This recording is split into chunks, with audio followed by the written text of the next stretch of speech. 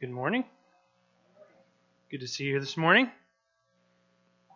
Let's pray. Heavenly Father, I thank you for today. I thank you for your presence here in this place and for the power of your Spirit who dwells in those who believe in your Son as their Savior.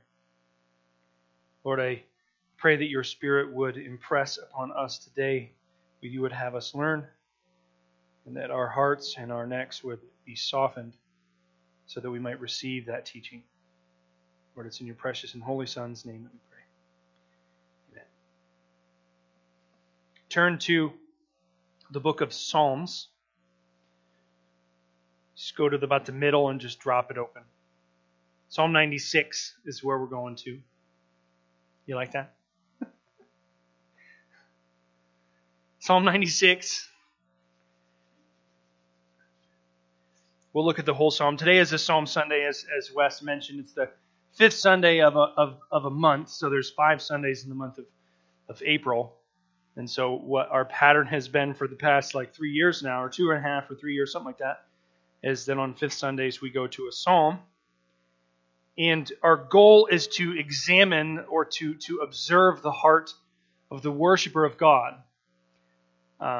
In the scriptures are varied, right? There's places like Paul's writings in the New Testament that are just teaching, where he's just literally telling us stuff and kind of directly giving us application into our own lives. There's places in the Old Testament where we can go, where we'll read a story and we'll have to actually kind of think and compare to the rest of Scripture and try to understand places like the stories of Abraham, Isaac, and Jacob, where the author is not necessarily telling us this, they did this and this was right, so do this, and they did this and this was wrong, so don't do. It's not, And then the Psalms are altogether different. They are unique in that this is really the outpouring of a worshiper of God. We just get to observe it. We get to watch, and what we then have to do is try to then apply it into our own lives and into our own hearts. So turn to Psalm 96 this morning again, and let's read. Oh, sing to the Lord a new song. Sing to the Lord, all the earth. Sing to the Lord, bless his name. Tell of his salvation from day to day. Declare his glory among the nations, his marvelous works among all the peoples. For great is the Lord and greatly to be praised. He is to be feared above all gods, for all the gods of the peoples are worthless idols, but the Lord made the heavens. Splendor and majesty are before him, strength and beauty are in his sanctuary. Ascribe to the Lord, O families of the peoples. Ascribe to the Lord glory and strength. Ascribe to the Lord the glory due his name. Bring an offering and come into his courts. Worship the Lord in splendor of holiness. Tremble before him, all the earth. Say among the nations, the Lord reigns. Yes, the world is established. It shall never be moved. He will judge the peoples with equity. Let the heavens be glad and let the earth rejoice. Let the sea roar and all that fills it. Let the field exult and everything in it.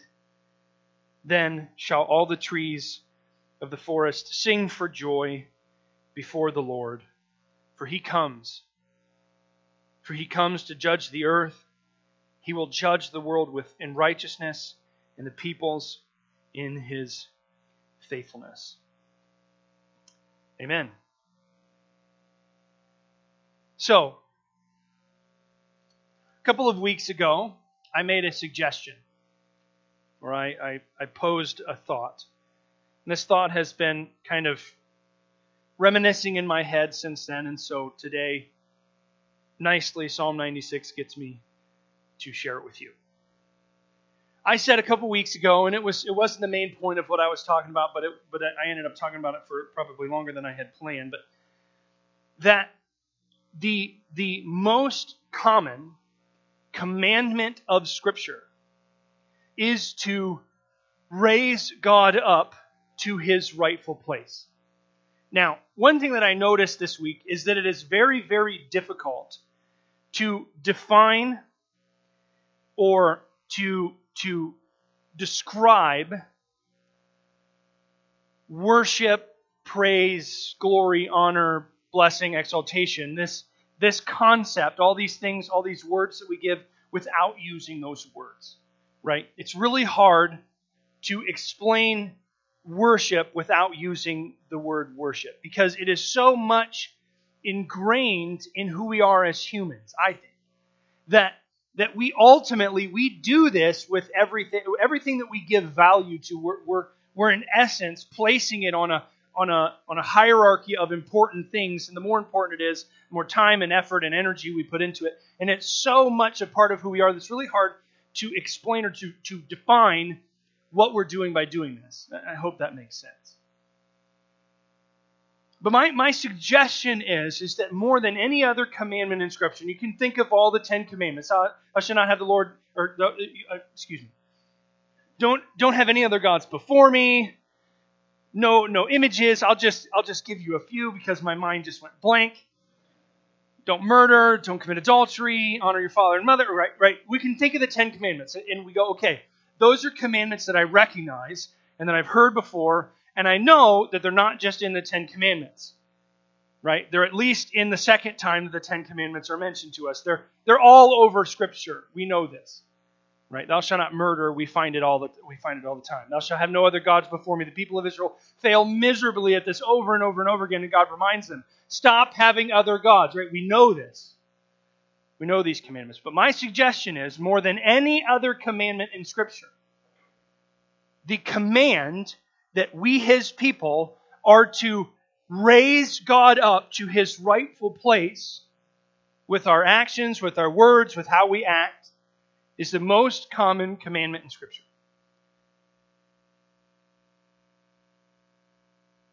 Let's define a few words. Sort of. I'm just going to look at a couple of them. Worship.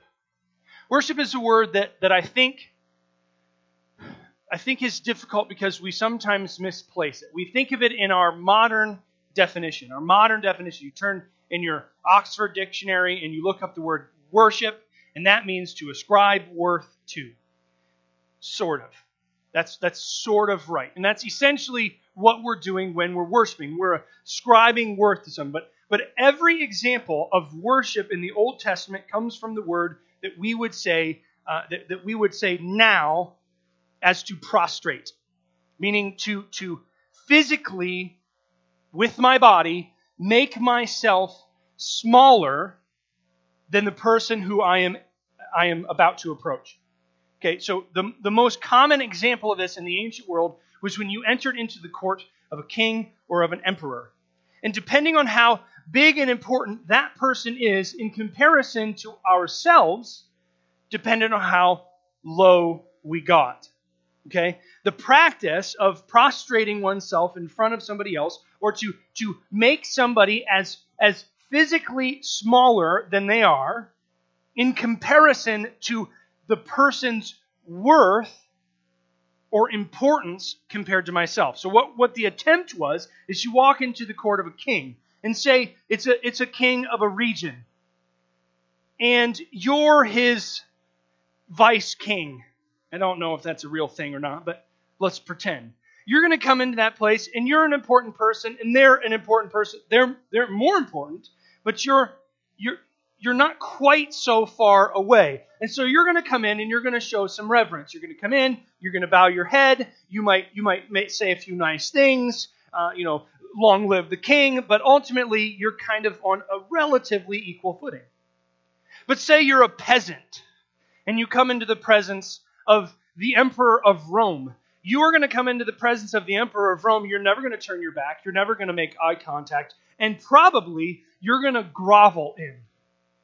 You're going to come in face down on the ground. You are never going to raise your face from the earth because you recognize that this person is more important than you are. Now, I imagine there is at least a few of us in here who don't like what I just said. Because we live in a culture, watch this now, pay attention. We live in a culture that is being told by Satan that authority is bad. So much so that it is completely a normal, acceptable practice that in any situation where there is an authority figure, it is acceptable for us to speak ill of that person. I don't care what your political views are. I bet you at some point one of you has spoken ill of our president. And maybe he has a lot of things to be spoken ill about. But my point is that what Satan is doing is he is systematically attacking positions of authority so that as we think about the one person who has authority over all, God, the understanding of authority has diminished in a way that we don't like the words that we have used in the past to show our reverence. And so to think that I would enter into the presence of our president, Donald Trump, and show him reverence, I would be thrashed by many people who even might support him, not to mention all who don't.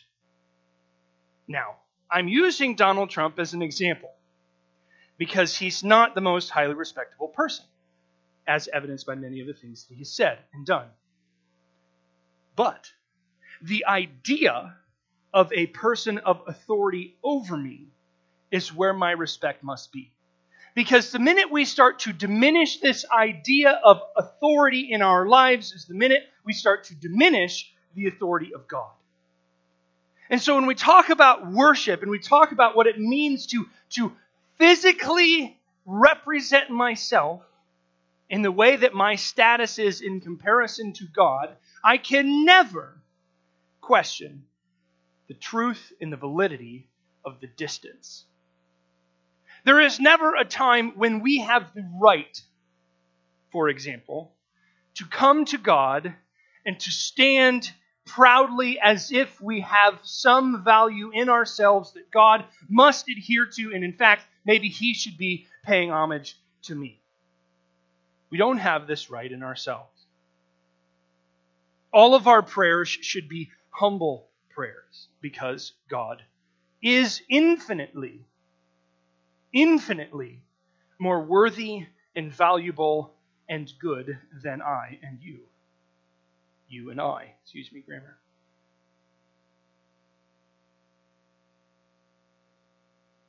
Worship. Physical action, showing myself to be smaller than the person that I am honoring, showing worth to in our English definition. How do we do this? Well, we do this in many ways. We do this when we clap at the end of songs. Wes, not really very occasionally, but from time to time, Wes will remind us that, you know what? It's actually okay to give God a round of applause. Right? I hope that whenever you guys clap, and I know Wes has said this, but I hope when you guys clap after we finish the song, you're not clapping because we did a good job. I hope that that's not the case. Because most of the time, we didn't do as good a job as we could have done, and God is still more important, as evidenced by the start of the second song, by the way. Thank you for pointing that out. Oh.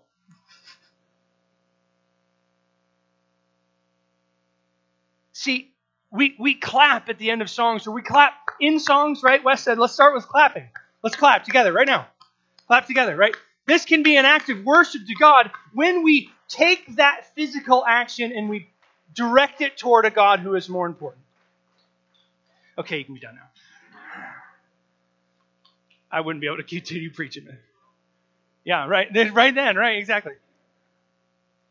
Or as another example, we worship God. We worship God, meaning we physically show our worth to Him, or His worth to us, by raising hands, right? In 2 Peter, in 1 and 2 Peter, one of the Peters, he says, raise up our holy hands to God. What he means by this is we show God exaltation by physically expressing our need and our desire for Him and raising Him up as if I'm standing in front of Him and I'm lifting Him up.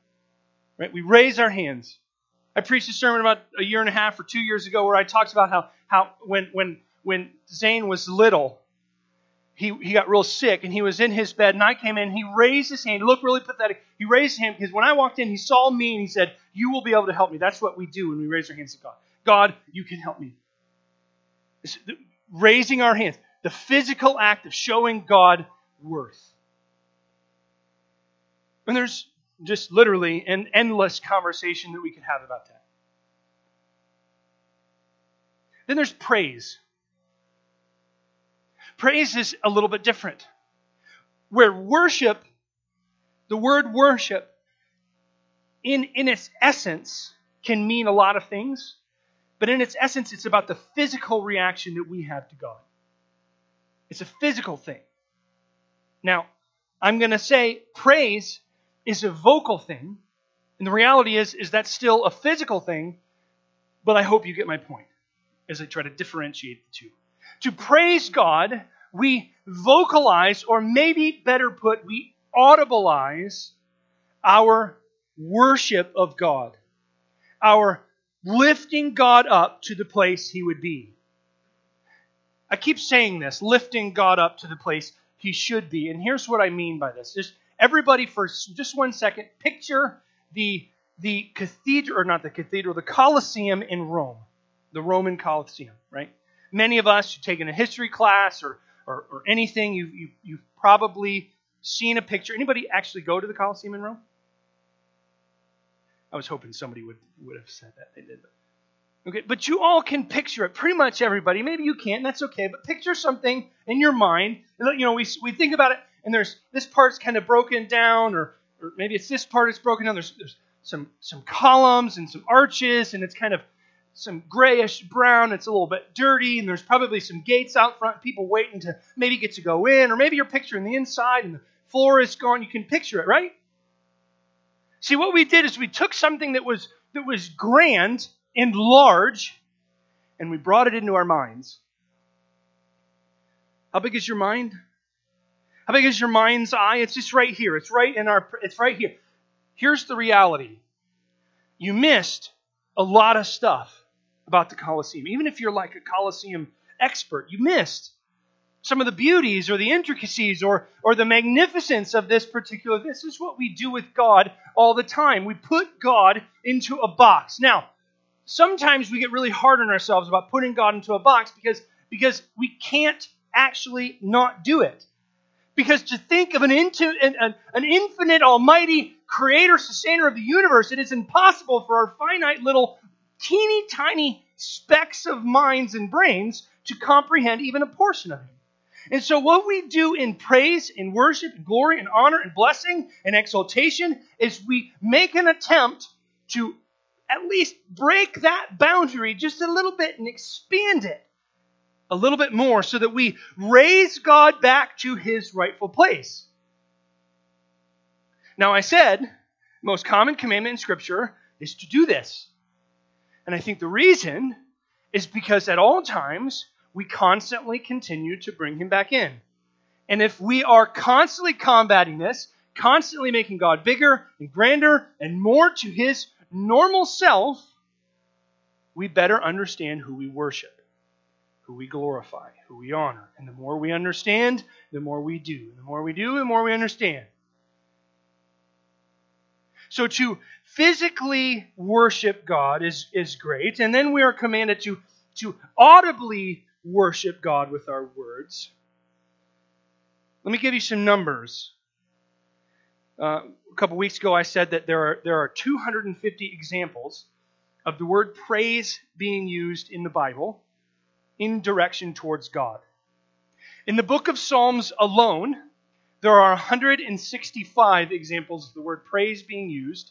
All 165 examples in Scripture are directed towards, or in the book of Psalms, are directed towards God. But of those 165, 92 of them are commands, direct commands to praise God.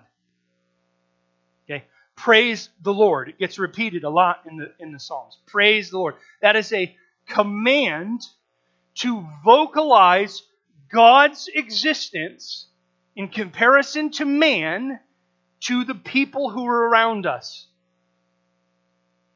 92 2 of the 165. That's more than half. But here's the other reality that we have to check. The other 73, I think that's right, math, 73, are examples of description. I will praise. I will do this, right? I will praise God. I will sing praises.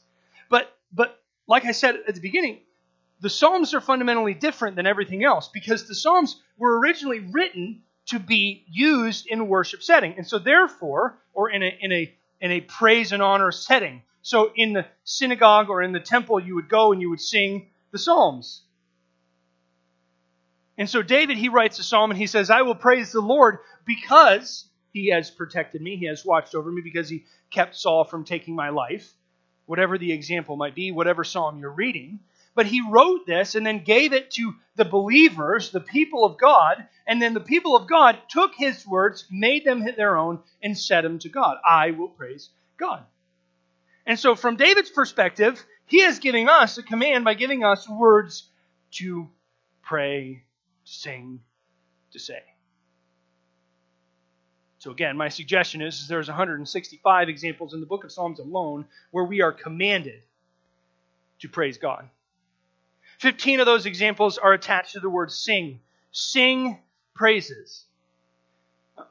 In addition to the 15 times that sing praises, sing is used 74 times. Give thanks is used 77 times. Extol is used 5. Bless is 18. Glorify is 5. And exalt is 15. I didn't do the math on that, but that's a lot. It's just the book of Psalms. That doesn't count all the times when we are called to physical worship in a sacrifice given. Or the Old Testament people are called to give a sacrifice, make an incense offering, a pleasing aroma to the Lord. Show him your thankfulness for his goodness. Again and again and again and again and again and again and again in Scripture, we are called to glorify, to raise God up to his rightful place. Now, we might then start to differentiate, right? We might go, okay, well, Wes, he can sing really well. So I bet you he's supposed to be the one to sing.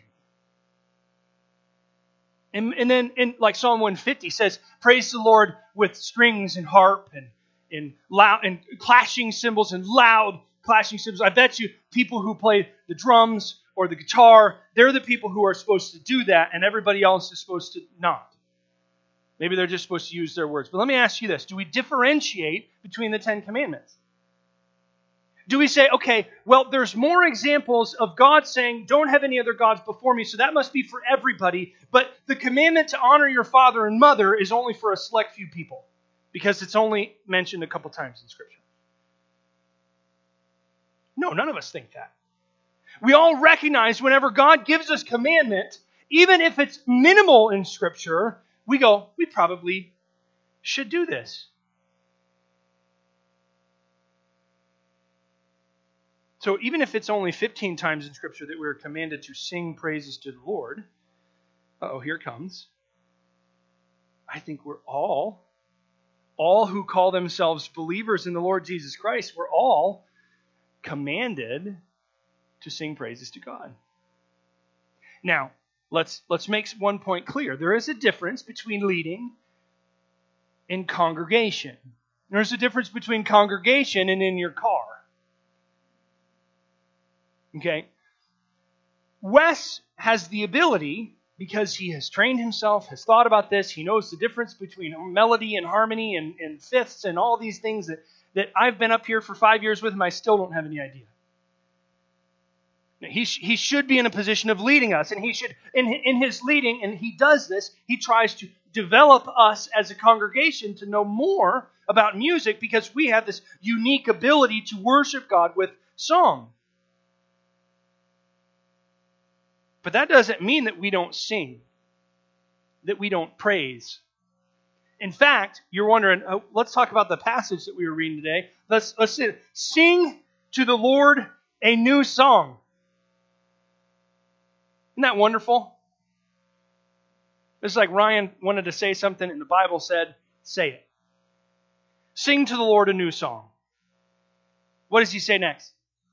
He says, only those of you who think you can sing well. No, and I'll just apologize right now for you. I know that I am not the greatest of singers. But there are times when Wes isn't here and I sing into the microphone. And in practice, I do my best to try to be better. But once we sing, I don't care what you think. Because I care about God. And I desire to worship Him with my voice. And sometimes I know that I'm not hitting the notes right. And you know what? What's great about you guys is you don't care. Because many of you also. But what's beautiful about that is that I know that because you still sing. That's a good thing. There should never be a moment when we go, you know what, I just can't do it. No, yes, you can. And not only can you, but you are commanded to.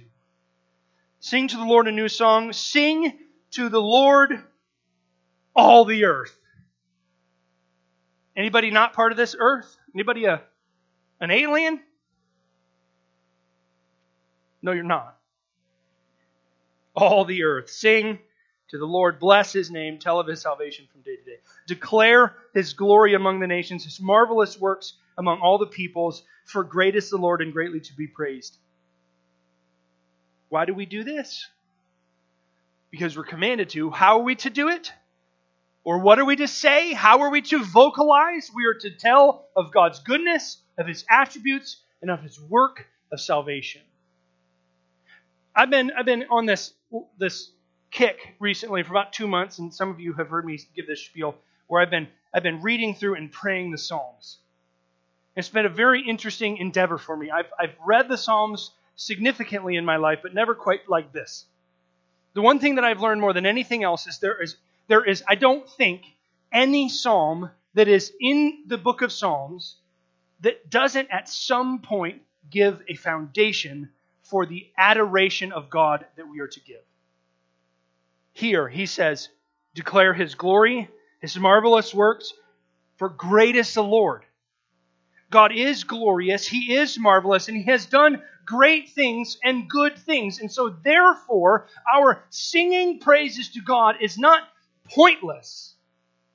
It's not just because it's a commandment, but because there is a foundation of who God is that is truly and only worthy of our singing. Here, let me say this. If you're a really bad singer, the only thing that you need to sing is praises to God.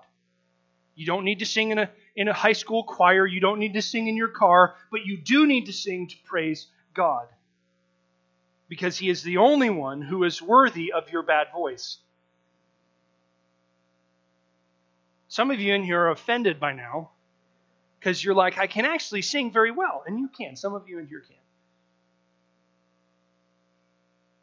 For all the gods, he says he is to be feared above all gods. For all the gods of the peoples are worthless idols. All he means by this is not that there are other gods, but there are other things that we make God in front of God. And all those things are worthless. Your money is worthless. Your job is worthless. Your clothes are worthless. Everything about this world is worthless. That's what the author of Ecclesiastes is really getting at. It's everything about this world is vanity, vanity, vanity, all is vanity. It's meaningless because at the end of your life, you know what's going to happen? You're going to die. Just like the rich person, just like the poor person, you're going to die. So what is there? God. God in His goodness, God in His glory, God in His honor. The only thing that we have that we take into eternity is God. And He is good, and He is great, and He is marvelous, and He is splendorous and majestic, and strength and beauty are in His sanctuary. We ascribe to the Lord. Ascribe to the Lord, O families of the earth. Ascribe to the Lord glory and strength. Ascribe to the Lord the glory due His name. Bring an offering and come into His courts. Worship the Lord in the splendor of holiness. Tremble before Him, all the earth. I think that's something that we miss. Anybody tremble at the thought of God? I don't know if that's ever something that's a reality for me. Or at least it wasn't until I started reading through the Psalms really very regularly and significantly. Because there's this idea of the God and just this huge... You ever see something... Anybody ever been to Niagara Falls? Or somewhere where there is just something just gigantic and powerful. Right? When Missy and I went to Niagara Falls a number of years ago, and it's like this force, and you go, nothing can actually stop that. And that's the terror of God. That He spoke and life existed. That this universe and all its intricacies and all its majesty and all its hugeness spins in existence because God went, let it be. That's the tremble that we should have. And the reality that as we come to Him in worship and we bow ourselves down at His presence, we realize that we are nothing because of our sin against Him, and He is great, and yet He loves us. We fear and we tremble at the presence of God, not because we're afraid that He's going to bonk us on the head when we do something wrong, but because we recognize just how massive it is to think that the God of the universe who created and sustains all of this cares enough about you or I to send His Son and to die on the cross. Do we tremble at the beauty of that? It's just a little bit more. He says, say to the nations, the Lord reigns. The world is established, shall never be moved. He will judge the peoples with equity. Then in verse 11 and 12, he describes something. He says, let the heavens be glad, let the earth rejoice, let the sea roar and all that fills it, let the field exult and everything in it, and then shall all the trees of the forest sing for joy. Let me tell you something. There is a song going on. God created this universe. He created great birds, can sing beautiful songs. Those songs are ingrained in them, and they sing them all day long, no matter what, because God is worthy to be praised. We are given the unique ability to recognize His goodness for us and to sing new songs back to Him, to sing new melodies back to Him, to sing new harmonies and fifths and all the fun words that we can learn about music. We are uniquely gifted individuals to praise God in this very unique way. And God says, do it for me. Why? Because I will judge the peoples with iniquity. It says, for He comes, and He comes to judge the earth. And He will judge the earth in righteousness and the peoples in His faithfulness. God is the just judge of all the universe. And He is worthy of our praise, of our worship, of our adoration, of our ascribing, of our exaltation. Let's pray. Heavenly Father, I thank You and I praise You. I thank You and I praise You for Your goodness and Your mercy and Your glory. Lord, we are going to sing some songs to You. We are feeble. We are small and insignificant in this vast universe, but You care about our words. Make them new in our hearts with this power of Your Spirit. Let them be real to us as we sing them to You with all of our hearts and all of our desires to glorify You and to lift Your name to its rightful place of glory and honor. Lord, I praise You and I thank You for Your Son, Jesus, that He is the judge of all. And when He came into this world, He came not to be the final judge at that moment, but be the judge that rescued and redeemed first. Called into existence who He is known from the very beginning. Lord, I thank You and I praise You for Your Son, Jesus. And it's because of this good news, because of this great work of Your Son, Jesus, and His death and His resurrection that we sing joy and praise to You.